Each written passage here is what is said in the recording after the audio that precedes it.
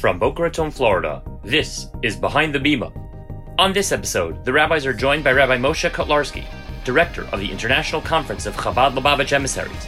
Rabbi Kotlarsky discusses his role as leader of the Chabad Shluchim, what he learned from the Rebbe, and shares 2 exclusive announcements. Also, the rabbis discuss their meeting with Dr. William Latson, the local principal now fired for engaging in Holocaust denial. Plus, a truly amazing story about a special $1 bill. All this and more, Behind the Bima. Good evening, ladies and gentlemen. It's Wednesday night at 9 o'clock. I am Rabbi Efrem Goldberg, joined by colleagues and dear friends, Rabbi Philip Moskowitz and Rabbi Josh Brody. And we are here to take you behind the Bima.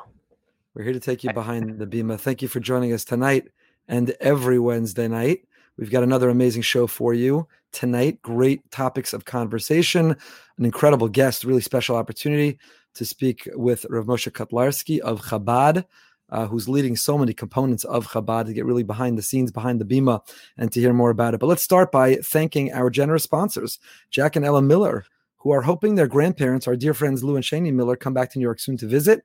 Lou and Shani are back here in Boca. We love to have them with us here in Boca. I'm sorry to tell their grandchildren that come see your grandparents here in Boca. But I don't know, the weather's been magnificent here now. Weather got really nice here over the last couple of days. Weather got beautiful. We'll deliver any messages you guys want us to deliver out there. Anyone who wants to communicate with a spouse, maybe just sponsor a show, and we're happy to deliver it. Yeah, exactly. So big thank you, and thank you to all our sponsors each and every week. You help us promote, not us and our banter, which doesn't need anybody sponsoring, but our guests. Our guests have really inspiring lives and have so much to offer.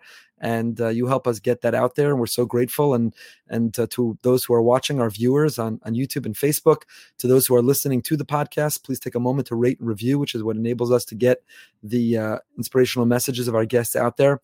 And we thank you for being with us. We don't take for granted that this fun experiment that we are still keeping up, season 2, episode 7, we don't take for granted that it's still going. So hopefully we'll be renewed for a 3rd season and beyond. Who knows? So funny, there are a few inquiries that came in that people want to be on the show, want to be interviewed. So, you forwarded them to me. I called back a few this week. And, so, this is the way the conversation always begins. Hello, so-and-so? Yeah, this is Josh Brody. Who? Behind the Bima. Oh, behind the Bima. Yeah. None of us saw where it was going or thought it would get here, but we're having fun. We're having fun, which is really great. Tonight's guest is important because Rabbi Brody, for those who are listening on the podcast, cannot see, but Rabbi Brody's wearing a tie tonight. That means that we have a very important guest tonight, one that he is looking. I think the last one was Rabbi Aaron Cutler that Rabbi Brody dressed up for. I'm just looking at the color of our ties. This indicative of anything? Got 2 red ties and a blue tie. There you go. One of the most fun events of the year at Boca Raton Synagogue. I hope it can happen this year. Our Young Leadership Committee, the YLC, hosts a trivia night called The Q. There's great food, real competition, teams. One of the teams who's been winning every year, I believe, should be tested for steroids. They stack their team. I don't know if they're Googling the answers. I'm not just a sore loser.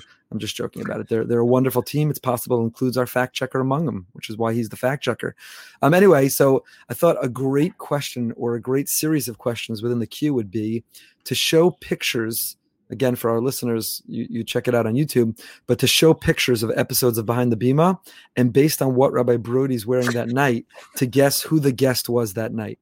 Who was the guest? Because Rabbi Brody's like a chameleon, and his outfit changes based on who the guest is. So you never know. You never know. It's not the same as last week. I can tell you. I was going to shave for tonight. No, the opposite. You got to grow that beard long for tonight's guest. I know. That's why I didn't shave. For Lubavitch. Right. We've got a lot to talk about, a lot to catch you up on, and a lot to share some thoughts. And as always, we welcome yours. So for those who are watching and listening live, please, in the comments, share your questions, your thoughts, what you want to hear about, your pushback, your ideas, or even your sense of humor. Rabbi Brody and I, Rabbi Moskowitz was busy, a big mazel tov. His son Moshe put on tefillin for the first time this past Sunday morning, which we attended. But while they were davening at the equivalent of 10 a.m., Rabbi Brody and I had a meeting, and we met with Principal Latson, William Latson, who the very next day, Monday, the Board of Education in our area met and once again heard from members of the community and then convened to deliberate. Only they didn't deliberate long. they really took a vote, and they voted to overturn their previous vote to reinstate Principal Latson, which is not yet complete. There's still a process which is in motion.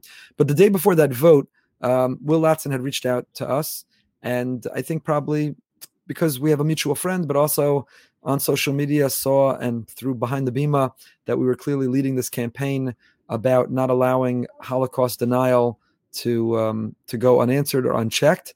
And so he reached out, and there was no hesitation on my part whether we should meet with him, because if you have the opportunity to meet and to talk and to relate and to educate and to learn yourself, there's no substitute.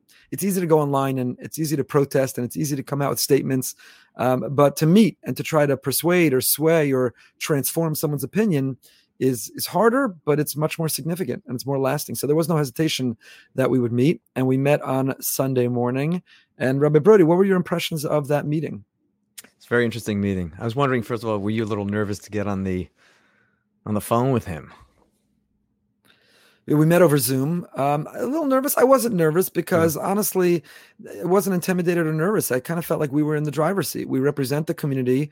We have the support of the community, which overwhelmingly felt that his mistake, and let's assume it was a mistake, was so egregious that you forfeit the right to remain in public education. And we wish you well in whatever other arena or area of life you want to go into, but you just no longer have a right to be in education when you got wrong something so fundamental. So how do you think the conversation went? Did you feel shocked by his? No, I didn't really feel a lot of sincerity. I mean, again, if he thinks he's speaking to people that actually might have an impact on what's going to happen with his job in the future, I would think that things would have been a little bit different. But there was really nothing. I thought maybe shed a tear. Let us think that you're really sincere. Show us you're going to double down on Holocaust education. You're going to do something different. But instead, he, when it came time to dealing with the email, he couldn't really deal with it because he was dealing with the prom. I mean, there was It's a fair impression, and definitely there was not the passion, the enthusiasm. There was no sense of desperation. And if it were me, I would hope that I would never be in such a position. But if it were me, all I would want to get across is how remorseful, how regretful, how terrible I feel. It wouldn't be about my job or coming back. It wouldn't even necessarily be about your granting me forgiveness. It would just be about my wanting you to let your community know how absolutely horrifically terrible I feel. Please get that word out. And he struggled to make us feel that way. And I think we worked hard to actually even try to feed him some script. We were giving him the words, Dr. over and over again.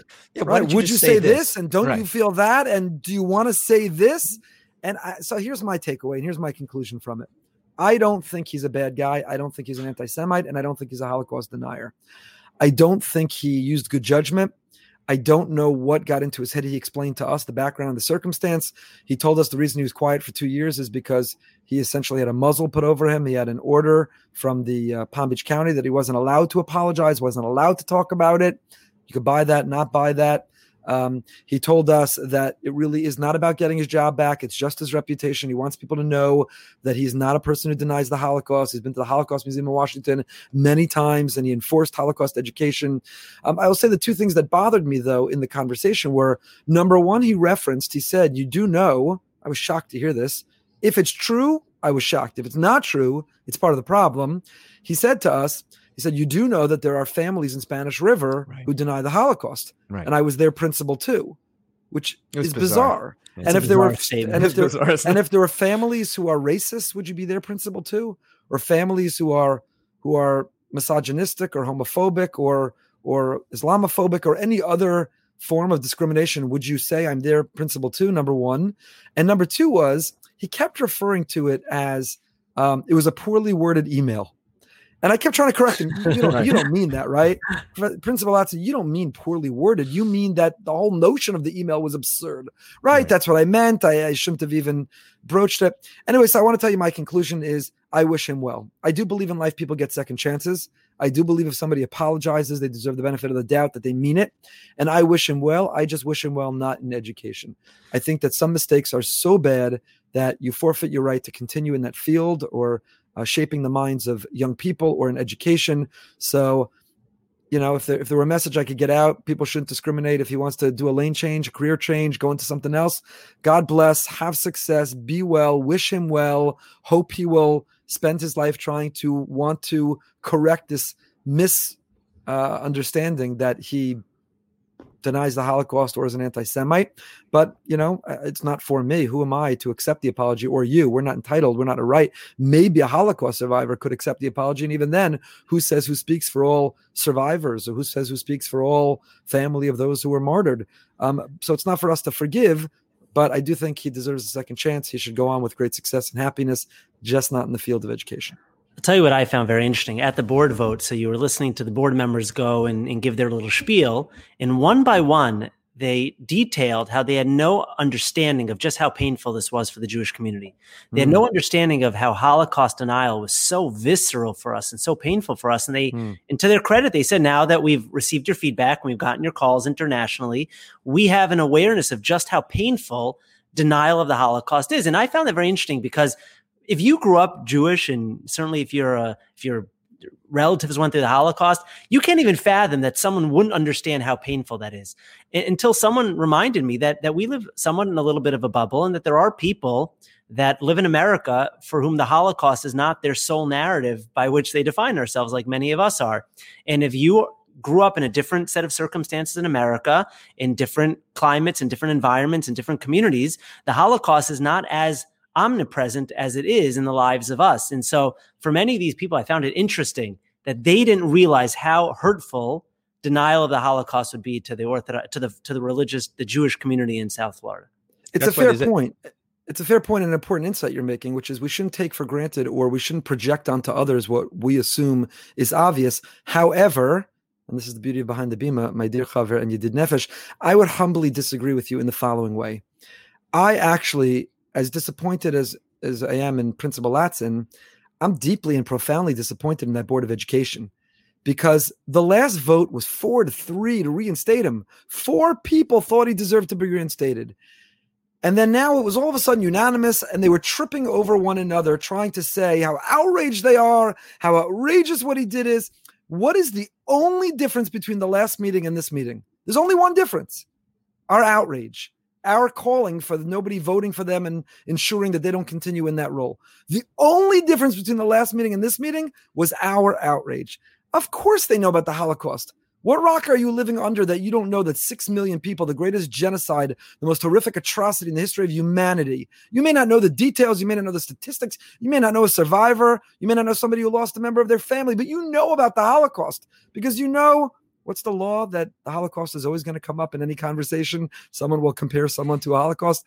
I forgot the name of that law. So you know you can't be living under a rock and not know that. And I was disappointed the way they tripped over one another to feign outrage at this point over his previous behavior, when for 2 years they didn't. And in the previous meeting, 4 of them, 4-3, voted to reinstate him. So I didn't buy it. Listen, obviously, you and I agree. Goodwin's Law, the fact checker would like to know. But obviously, I agree with you. The analogy I would give is I'm sure there are sensitivities in the African-American community that you and I are unaware of. That might seem obvious to them, but because you and I didn't grow up a certain way with a certain color in certain communities, we might just not be as sensitive to it. We might use language that we might not over. Now, again, I'm not forgiving him and I'm not forgiving the board. I'm just playing devil's advocate in the conversation that it could be part of our shock at how could they not understand how hurtful this is they just might not have grown up in the same environment with the same lingo and verbiage that you and I grew up with. I'm not sure I buy it. Listen, Godwin's Law, our fact checker says Godwin's Law, quote, as an online discussion grows longer, the probability of a comparison involving Nazis or Hitler approaches 1. So there's Godwin's Law. It approaches 1.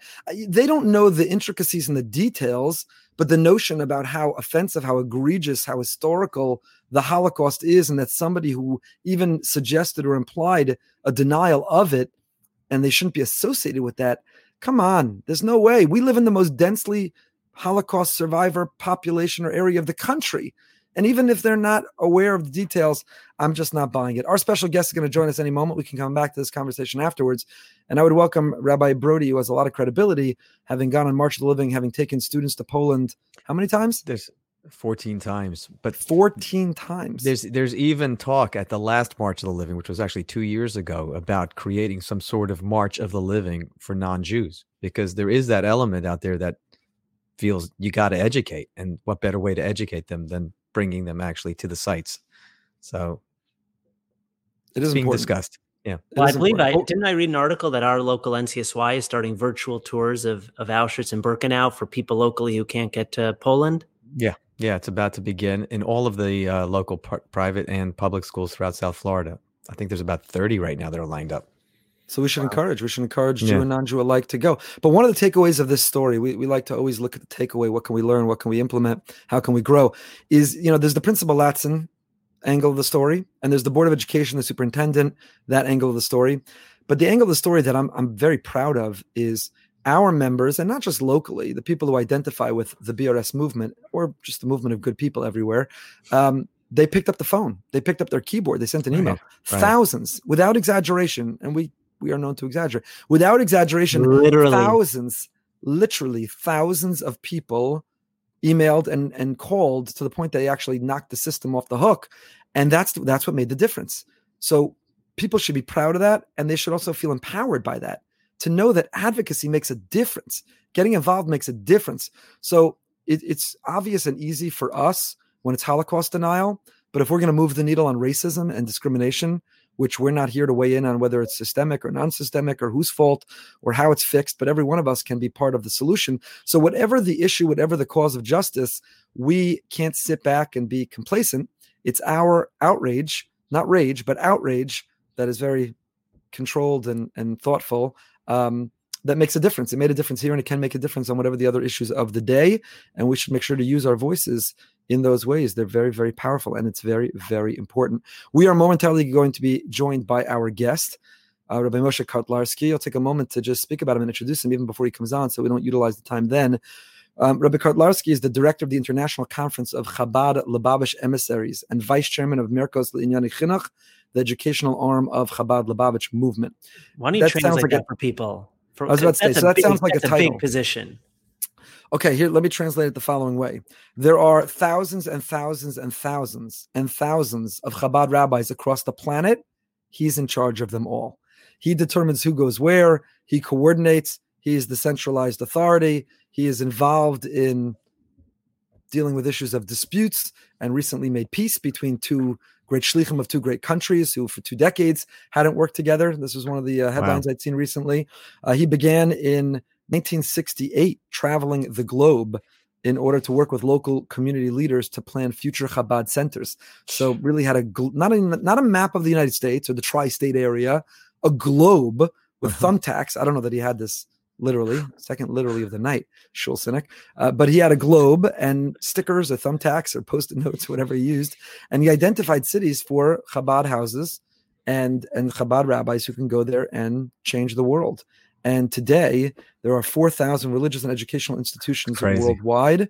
He is a fundraiser. He is a powerful figure in outreach. He is involved in Campus International Foundation, the Rohr Jewish Learning Institute. So since 1968, he has been a globetrotter who has been traveling all over the globe and oversees today approximately 5,000, I think it's closer to 6,000 rabbis. 6,000 rabbis.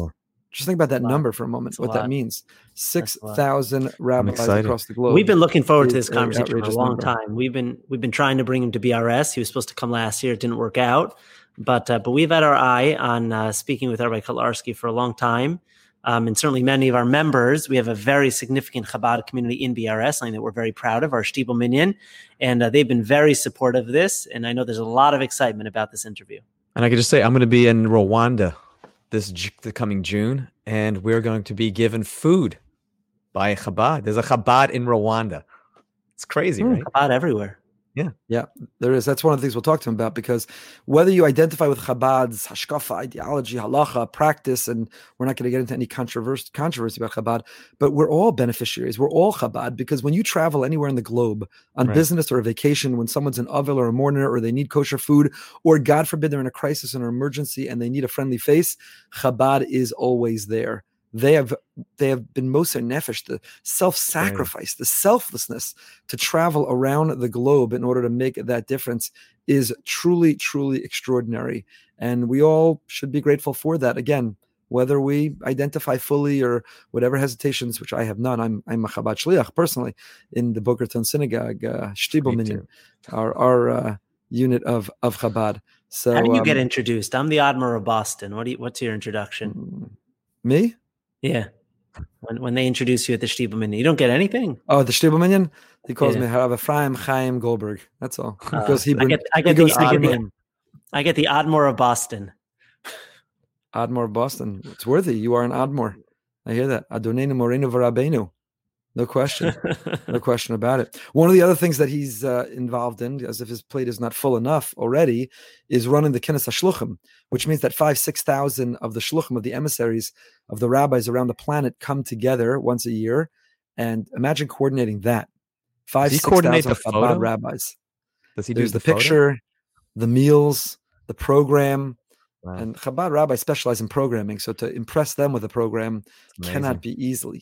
be easy. So he's also in charge of that, which this year they are for the first time moving online. It will be Wow. virtual because, out of respect to the state of New York, who obviously is monitoring very closely gatherings of that size, it is moving online. So Because if you're living in Timbuktu and this is your one time a year where you really come together and you see family members and you see old Right. acquaintances, it's a big deal. It's a big deal to miss it. yeah, very big deal. Right. Timbuktu, what's the most exotic Chabad location you can think of? What's the one that you Well, that you're- was my you're blown answer. away That was somebody my was there? answer to the question of if I could meet anyone, who would I meet? I said, I want to meet the most remote Chabad rabbi on the planet because I want to understand what drives him, what gives him that sense of self-sacrifice. How does he protect Right. his children in those environments? So Come- maybe Rabbi Brody, Rwanda. you'll meet him in Rwanda. I'm saying Rwanda's got to be a pretty exotic place. I mean, who's coming to Minyan in Rwanda? It's got Yeah. to be up there. It's got to be up there. Yeah. They're all insane. over. And we'll talk about, I think, maybe the newest Chabad Shliach in the UAE. UAE. Now the UAE now has a That's crazy. Chabad. So That's crazy. it's Well, pretty they already have extraordinary. multiple rabbis there. Everyone trying to get a little piece of the pie there. Yeah. lot of By the chief way, rabbis. he won't have a problem getting a Minyan. A lot of chief rabbis. Exactly. So it's exciting. Were It any is of you exciting. were you members of Tzivos Hashem when you were a kid? My sister was.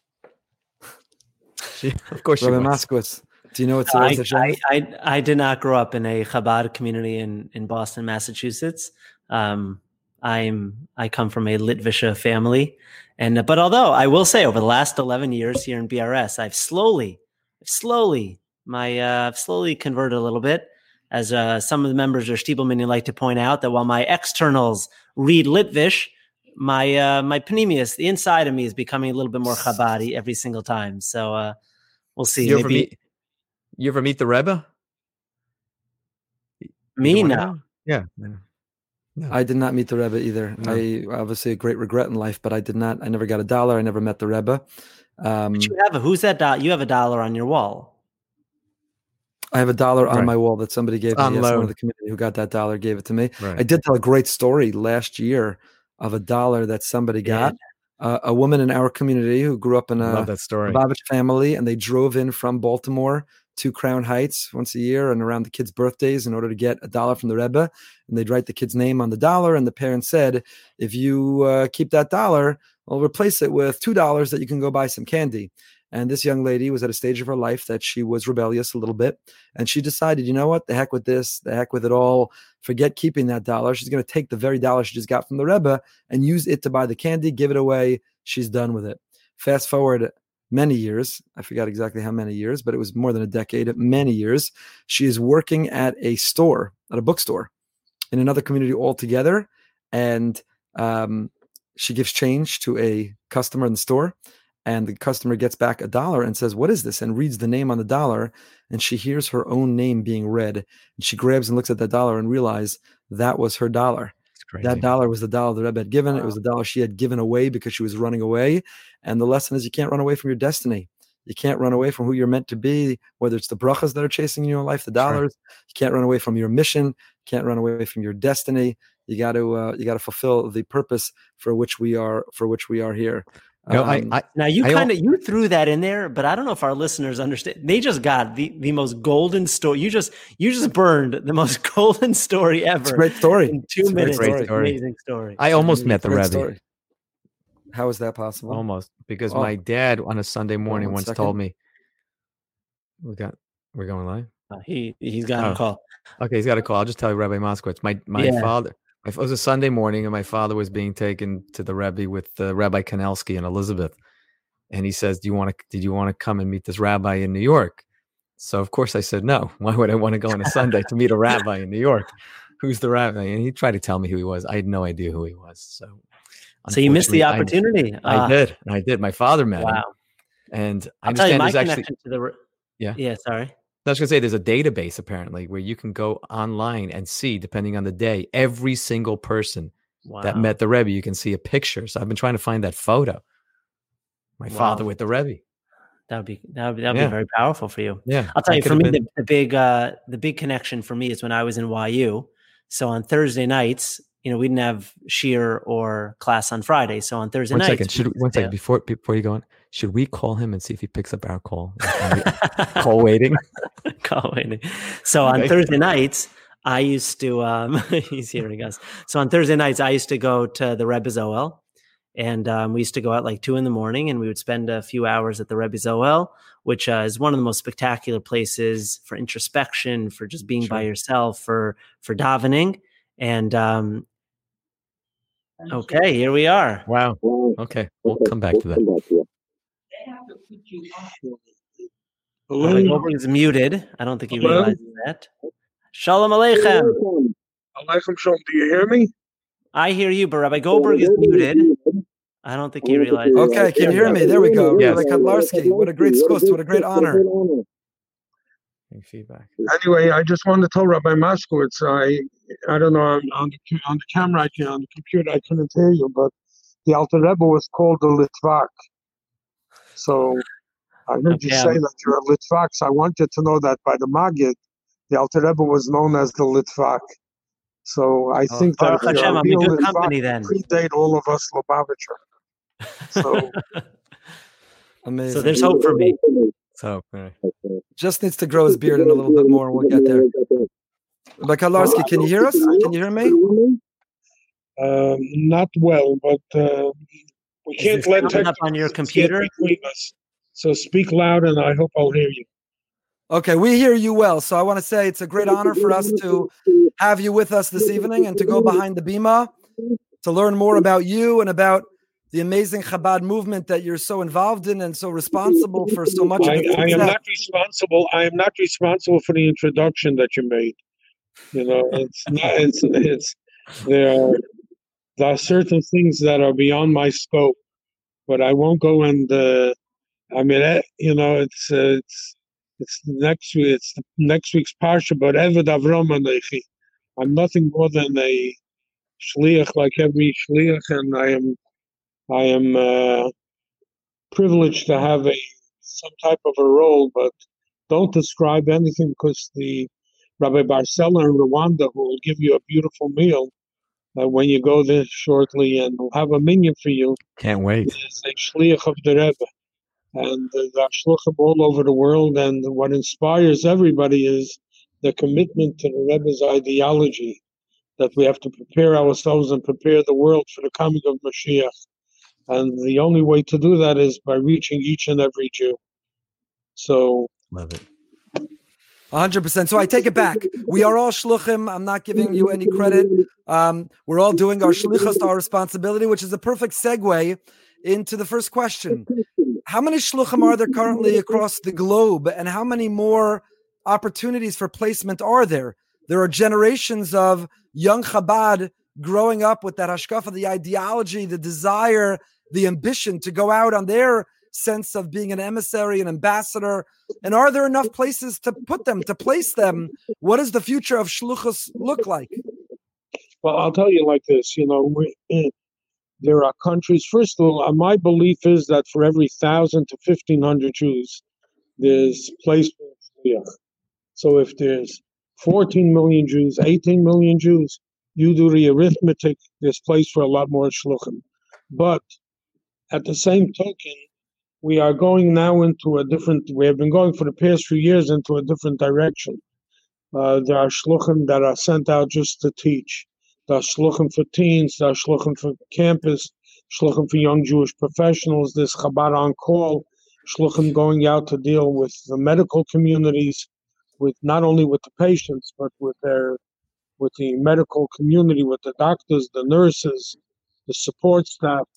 And in each one of these areas, we have already quite a number of shluchim. I think there are today about 400 shluchim that are dealing in the states that are dealing exclusively with campus. There are about 300 shluchim around the world that are dealing exclusively with teens. So the opportunities keep on growing. And you're right, the world is saturated. I don't see, being placed for more than one shliach in Rwanda, but you mentioned the UAE.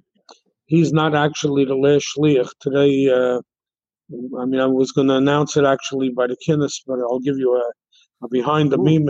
Wow. Breaking news. Whoa. Back in his wife were in my office today, and they're going to be moving to Lagos, Nigeria. Whoa. So there's constantly new opportunities.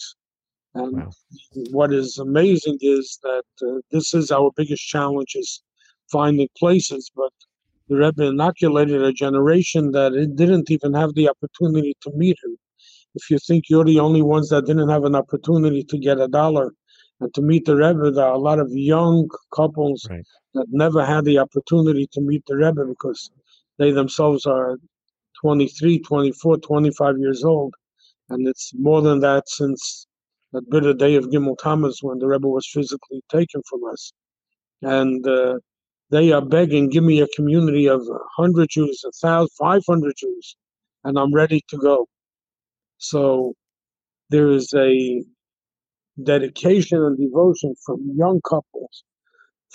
We have this year, unfortunately, the first year we didn't do it, but it comes Pesach.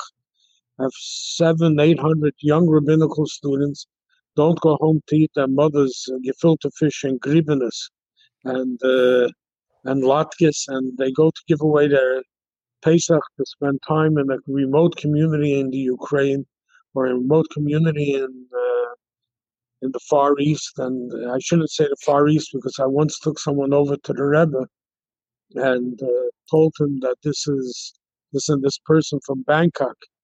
And the Rebbe turned to him with a smile and said, you're from a place in the East that is not called near. The Rebbe didn't want to say the word far on the Jew. So he said, you're from a place in the East that is not called near. And they're ready to go out to the farthest corners. They have to get down on their hands and knees and kasher and make a kitchen. And sometimes they have to catch fish in the ocean and cook it. And we send stuff from here. We send it all over the world. There are Siddharim. And comes a summer program. People give away the summer vacation to go. So there is that dedication and devotion. It is. It's the Mesiras Nefesh, the selflessness to go and to buy a one-way ticket and to go and to move one's life with the assumption they're going to stay is extraordinary. So tell us about Nigeria. Is it that the Nigerian community contacted you or Chabad and said, we need someone? Or do you travel the globe, identify the next place, and then send someone there? Well, first of all, we have quite a few shluchim in Central Africa. We have in the Ivory Coast. We have in Ghana. We have in quite a few places. We have a central office run by Rabbi Ben Talila in the Congo. I've been to the Congo and I've met with leaders of quite a few of the communities. And, we have someone in Abuja, and he's the one that is bringing out the guy that is coming out to Lagos. He came today to meet me, and a very, very fine young couple. He has been there already for a number of years as a young rabbinical student. He was there for Pesach. He was there in the summer, and his wife was in Abuja, and the shliach in Abuja made the shidduch, and now he's moving to Lagos. We have been. My son 13 years ago was in Lagos in the middle of the night for Hanukkah. In the middle of the night, we got a call that the police were taking him away. Why? Because he had bullets. My son Mendy, that they used, hollowed out bullets that they used to make a menorah. And they saw the bullets and they took him off the line of going onto a plane, going to the next stop in this. And it was a real harrowing experience. So we've been dealing with these countries for many, many years. And the UAE is one of them. Rabbi Duchman has been there already 5-6 years, the only resident rabbi there. And he has been doing tremendous work. Would you believe in in Abu Dhabi and that in the UAE there's a Talmud Torah with 40 kids? Wow.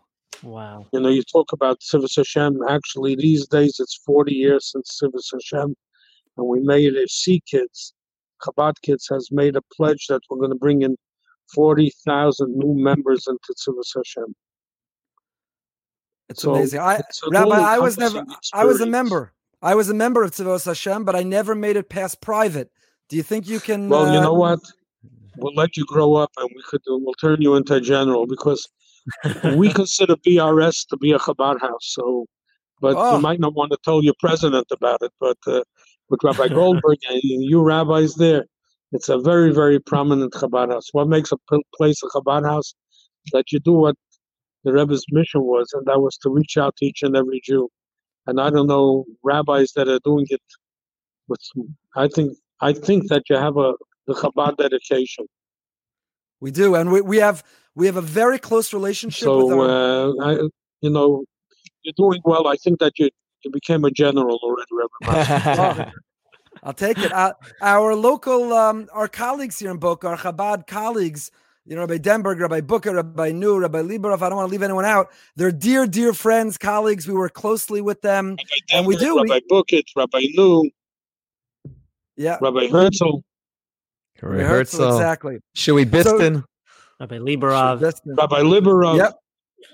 Yes. Rabbi Barsky, if I can ask you, if we can go behind the bima for a moment. I do feel very close to and inspired by the Rebbe and his teachings and his legacy. I read multiple biographies of the Rebbe. And one of the themes in the biographies is that not only did the Rebbe not believe in the notion of retiring, that the Rebbe himself never took a vacation day. The mission is so strong, you can't take one day. And rather than be inspired by that in the biography, I was that hit me hard, because I feel very human, and there are days I need a day off. And as strong as the mission is, and as great as the calling, to need an hour, to need a day, to need to be able to retreat.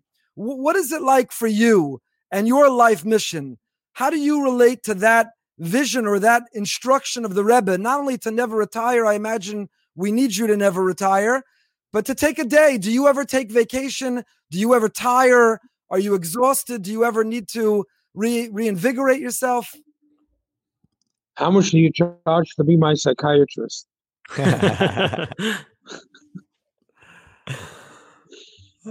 me tell you something. There's no one that has the keiches of the Rebbe. By us, the concept of vacation, can't say, by me, the hardest thing that I've gone through in years is that since I've not been on a plane. And,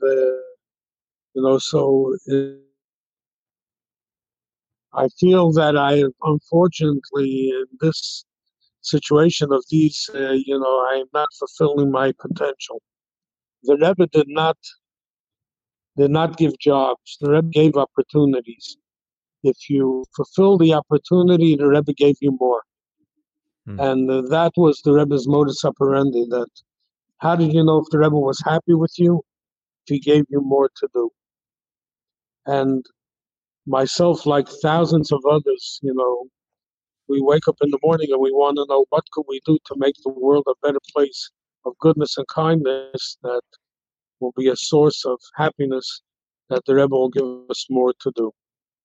Can't say I don't take a vacation, but until Mashiach comes, it's very hard. The Rebbe once told somebody, said it publicly, he says, could be 1,000 Jews in your community, 999 you reached. You'll get all the rewards in the world. You'll get Sharabar, you'll get Leviyosan, but your mission you did not fulfill.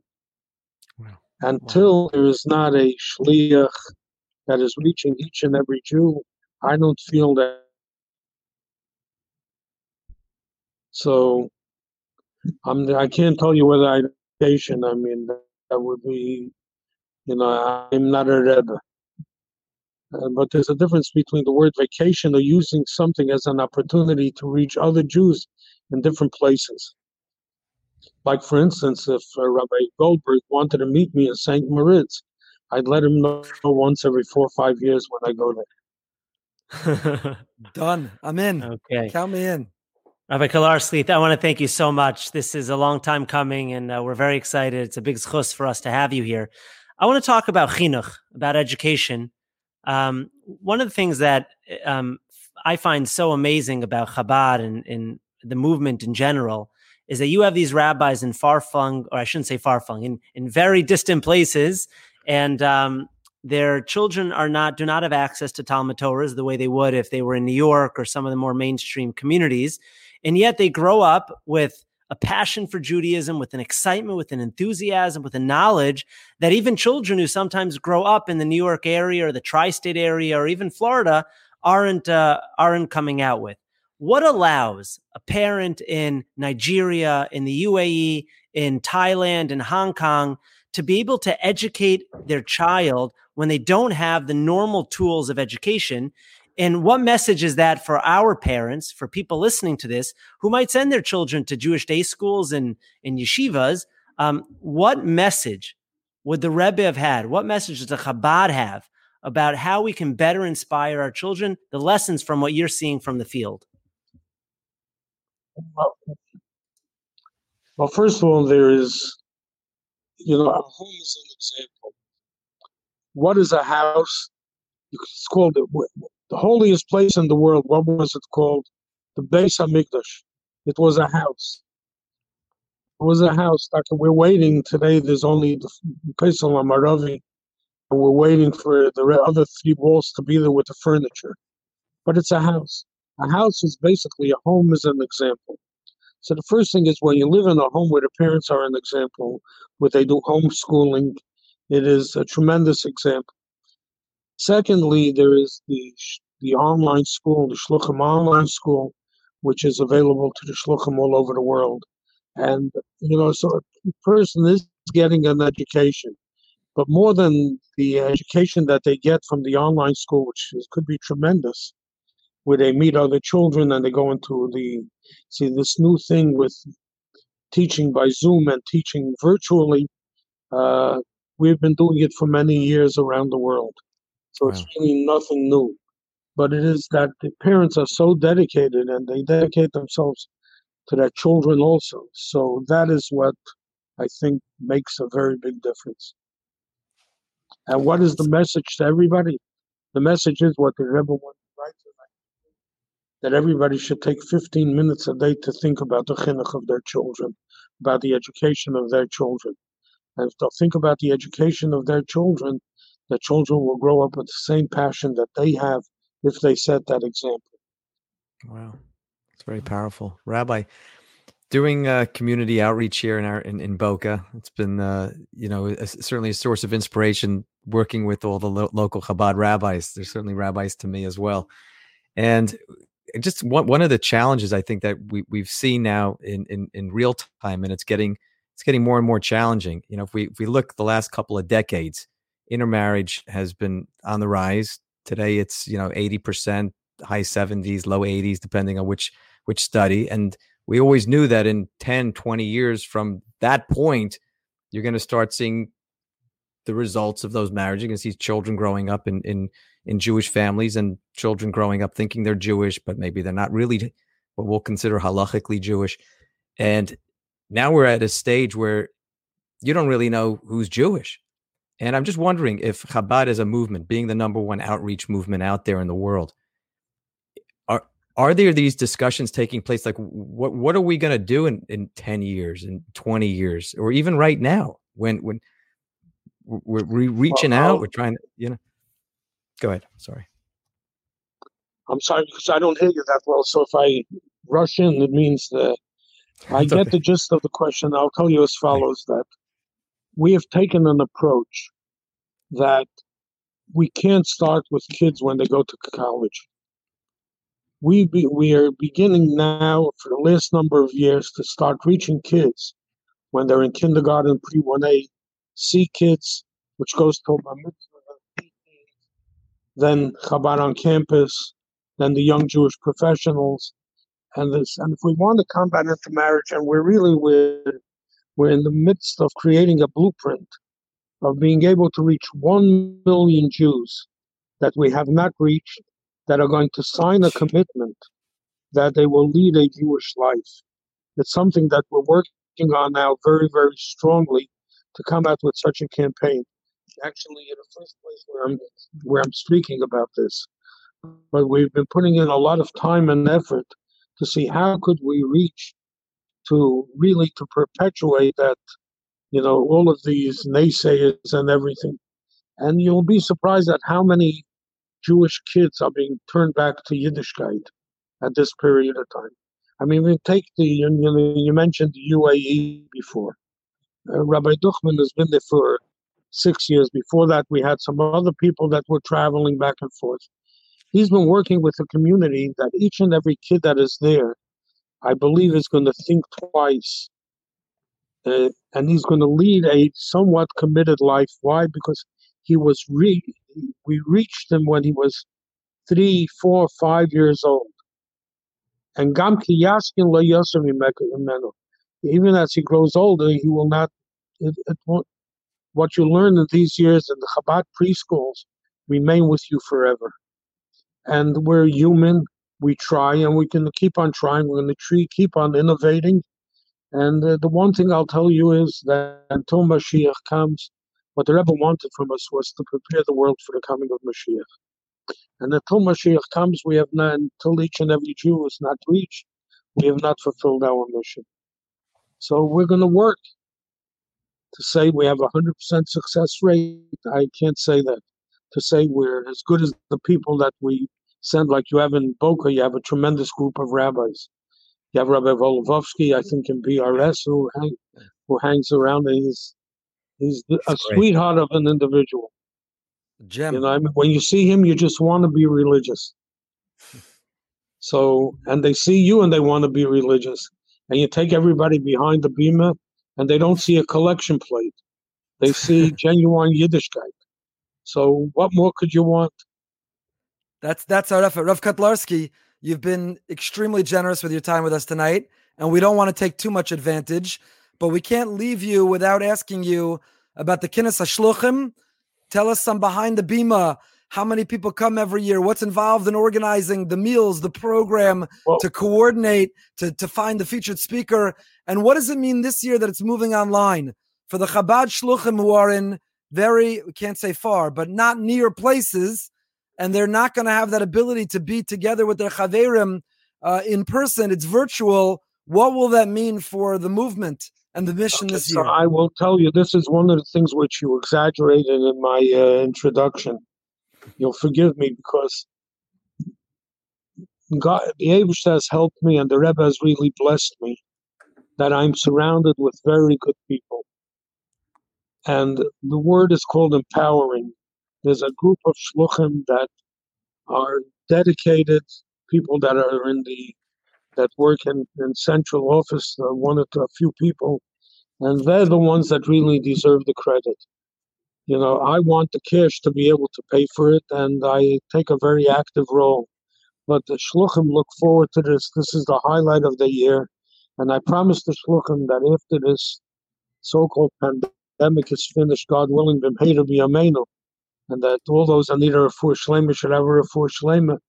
I'll have all the shluchim that want to come into New York, and we'll serve them. We'll host them for 3-4 days. I'll provide the food. We'll provide them things to say l'chaim with, and everyone will be able to go to the Yoel, because I think what is hurting the shluchim more than anything is that they can't go to the Yoel now. And many can't leave their countries, and what it means to be virtual. Next week, Sunday at 1:00, there'll be the grand event. We're not calling it a banquet really this year because we're not giving food, but we'll invite everybody to put on the barbecue, make their own steak, and sit down for a 2-hour program, and you'll see the fruits of the labors of the Vada of the Kinnis. And God willing, there'll be a roll call and there'll be guest speakers, keynote speakers, and there'll be everything. And the Yevsh always helps us that we try to make the most inspiring program that we can. Rav Kotlarsky, I want to thank you for giving us your time tonight. Much more significantly, to thank you for everything that you do, what you have on your shoulders.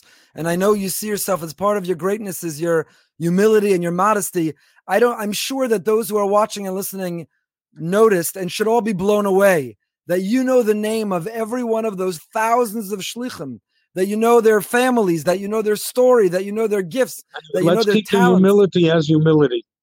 Okay, but it's for me to say. I don't describe to me that which there are things that are better left unsaid. I'm glad to be able to play a small role in the Rebbe's great mission and his vision of changing the world and making the world a place of goodness and kindness, so that we're ready to bring Mashiach. Amen. The fact that Chabad, and I want to wish you tremendous hatzlacha in everything that you do. And the main thing is that we shouldn't have to be. I'm a child of a Holocaust survivor, and I heard part of your the conversation before I got on. And Baruch Hashem, we will always be there. Am Yisrael Chai, especially when we have Rabbanim such as yourself and the Shluchim around the world. I'm not worried about the extinction of the Jewish people. I'm worried about it, that we have to do something about it. But Am Yisrael will be around forever and ever until Mashiach comes speedily in our days. Let's just keep on working. Let's keep on remembering that the world is made up of millions of Jews. Our job is to reach them one by one by one. You can count us in. At Boca Raton Synagogue, I know I speak for the three of us, that there should be an associate Chabad membership. That even if you didn't necessarily come through Chabad, you're a Chabad. You're not associates. You're not associates. Full members. The only difference is that we're not behind the beamer, we're on the beamer. So now you should change the name of the show from behind the beamer to on the beamer. Does that mean we get invited to the Kinos next time? What? Does that mean we get to come to the Kinos if we're generals? 100%. I'll even give you a double portion of a double rib steak. Amazing. Listen, there were two exclusives tonight, two announcements that you made here on Behind the Bima. But that second one of this campaign, this mission, 1 million Jews, count us in. We're in. We're all Chabad. We're all Shluchim. We're all agents of the Rebbe, agents ultimately, more importantly, of the Ribono Shel Olam. And you can count us in to do our part. Thank you for everything that you're doing for Klal Yisrael. And thank you for giving us time tonight. Hatzlacha Rabba, and we should see each other and send some sunshine from Florida to New York. Will do. Amen. Hashem should give you gesund and strength and health and wellness to continue to inspire so many. Rav Kotlarsky, thank you so much. Kol tov, rabbis. Thank you. Thank you. Wow. That's great. Incredible. I love Chabad. I love that. There's always like a takeaway line from the interviews. The Rebbe didn't give jobs, he gave opportunities. And I think that's such a great line. Right? Oftentimes we're begging people to do things. We're asking people to do things. It's an opportunity. It's an opportunity to give back to the community, to get involved, to do your part in building the army of Hashem. I thought that was a wonderful line. I don't know about you. I'm getting text messages. First of all, do you hear me well? Yes. My sound okay? Yeah. I'm getting text messages of people who are like on fire. Sign me up. I'm in. Sign me up. The Rebbe didn't just, what's so amazing about the Rebbe, and there's no end to the things that are amazing, but the Rebbe didn't just give a mission. He gave a vocabulary. The way that Rav Kotlarsky talks, like you just said, about opportunity and the notion of shlichus and the notion that unless you fulfill and reaching every Jew and loving every Jew and you're not far away, you're near. Yeah, he gave a whole vocabulary, a worldview, an attitude, an approach. It's clear why he's really where I was. That's really where I was going with my question about education. We struggle because we're raising children in a secular environment, and it's hard, and they're seeing things and hearing things that are sometimes antithetical to Jewish values. If you go to Nigeria or Taiwan or Rwanda, kal vachomer, you're getting that, and yet these kids are coming out on fire and they're indoctrinated with that vocabulary. And I think that's exactly what you're talking about, which is that when parents believe in something, when it's every aspect of their language and they wake up with it and they breathe it. So that's how it becomes filtered down to the children. Yeah, there's no question about it. It is inspiring. It is contagious. We hope it is contagious. And, we can't romanticize in life anything as if it's perfect, but the Chabad movement and the staying power well beyond the Rebbe. The Rebbe's gone for more than 2 decades, and it's even bigger stronger and now. smarter. Right.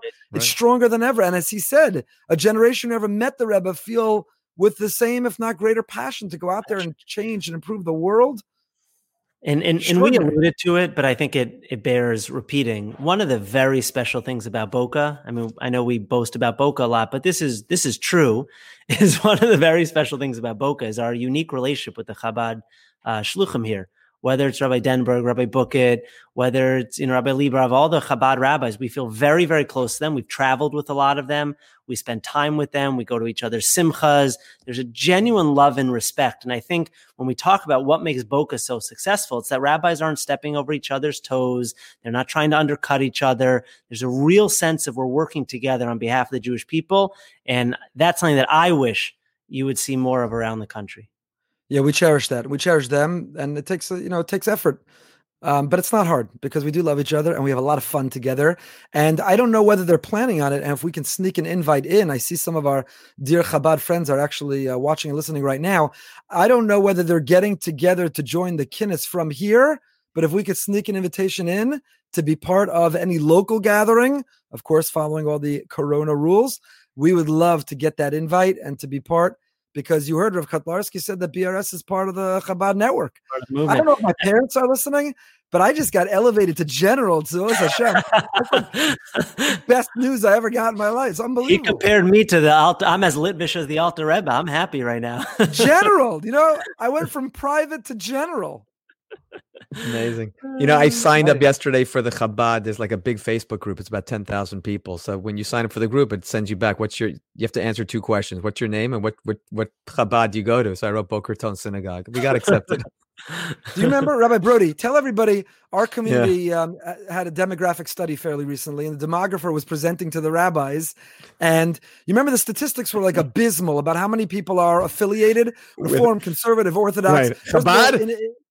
Right. Chabad was like 90% of the Jews in Palm Beach County felt connected to Chabad. I know. And then Rabbi Denberg's like, 1 second, if they're all connecting, where's the money? Where's the membership? Exactly. Show me the money. Right. So, yeah, but what a great guest. What a great conversation. It's really, really inspiring. And we're so grateful that Rav Kotlarski made himself available. It's not easy. You can imagine the pressures on his time with all that's on his plate. Plus, the Kinnis HaShluchim is next week. And he's so modest, kept wanting to not take credit for everything really special. And we're fortunate. And I'll say this also, again, it's not tooting our horn, but really trying to promote a brand, a movement, a message, and wanting others to live this way. How many podcasts have had on Aaron Cutler and, Lakewood, BMG, Shai Shechter and his father, YU, Rav Moshe Weinberger and Chasidus, and now Rav Kotlarski and Chabad. And we're part of all those movements. We're part of it. We're part of it all. Oh, here it is. Rabbi we got it. If we do something, we'll invite you 100%. Can you also remind Rabbi Bucket? Can you remind Rabbi Kotlarski? He said, "I get 2 steaks at the next Kinnis show." Yeah. I don't think I can finish one, but I'll get my 2 steaks. Rabbi Moskowitz, first of all, not without a llama. You can't finish one unless there's a llama over your shoulder watching you. You need that llama. Have you been to the Kinnis, Rabbi Goldberg? I have not. Every year I say I'm going to go. Every year I really want to witness and experience it firsthand, and the timing has just not worked out. But it'll happen. I went to the OL for the first time this year, or I guess towards the beginning of the year. Simone and I flew into JFK, and we're like, you know what? Never been. Just took an Uber over. I've been to the OL several times. Introspective moments in life have been at the OL at very late hours of the night. By the way, it would be great if we had the llama right now. Let's just pop in. It would be great. There's a llama behind me in my house right now. I'm out. I know. It's coming back. The night before my daughter's wedding this past summer, I took my son-in-law he had never been. We went to the OL and we davened, and it's a powerful experience. Even there at the OL, to see the diversity of Klal Yisrael, who are all equally connecting to want to be there. And we're an apolitical show, but let's just say a daughter and son-in-law of one of the candidates went to the Ohel before the election and thought that was an important place to stop. So the Ohel is definitely a place. I will say my favorite Gashmiest part of the Ohel is three things: the cookies, the tea, and the heaters over your head. When you go in the winter and it's freezing outside and you have those heaters beam down on you, that's Gashmiest at its best. That is, but it pales in comparison to the Ruchnis. We are running out of time. Yet another episode goes flying by with so much more to talk about. So much more to talk about. Yeah, but let's just say this. The entire United States of America, actually, I don't know what happened over the last hour, but the United States of America and the whole world are being forced to endure an exercise in patience. We're living in a world increasingly of impatience, of wanting things on demand. And the results of this election, again, we're apolitical, not talking about which way we hope it goes or want it to go or even how we voted. It's no one's business. We're an apolitical show. But we are all being forced, part of the almighty strange 2020 Tafshin Pei Aleph, in exercise, in patience, that we're just going to have to wait until we find out. And the word to wait, patience in Hebrew, is savlanus, which is to be sovel, to be willing to be forbearing, to be willing to endure, to be willing to persevere. And we're all learning it. A country that had been running out of patience was just forced to have an exercise in patience, and we'll see how long we last and how far we get. Hopefully we can come together. A little patience. Any other last observations? Rav Kotlarsky, the election, Latson, the Lama. Are you guys still full from last week, by the way? You still full? Last Wednesday night was rough. There was not a lot of sleep for me last Wednesday night. Right. The meal was fantastic. The meal was great. The goat. Fantastic. It was good stuff, and we're grateful to our friends and to all of our friends. I want to thank our sponsors again, Jack and Ella Miller, in honor of their grandparents, our dear members, Lou and Shani Miller. Come down and see them here. They're not coming back so quick. Thank you for that sponsorship. I want to thank all of our sponsors and invite anyone who would like to sponsor going forward. You can email lee@brsonline.org, lee@brsonline.org. We value and we welcome, we thank.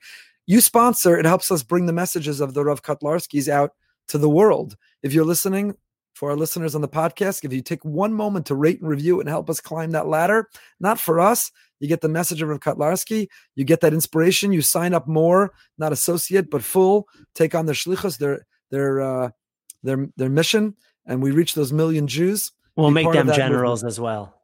Make them generals. Be part of that movement. There's so much more to talk about, but we're going to have to leave it here yet again this week. Thank you, gentlemen, for being with us. I want to wish all of our listeners and all of our audience, stay happy, stay healthy, and stay holy. We'll see you next time. Thank you for listening to Behind the Bima. If you enjoyed the show, please subscribe, rate, and review on Apple Podcasts, Spotify, or wherever you get your podcasts. We'll see you next week for another peek behind the Bima.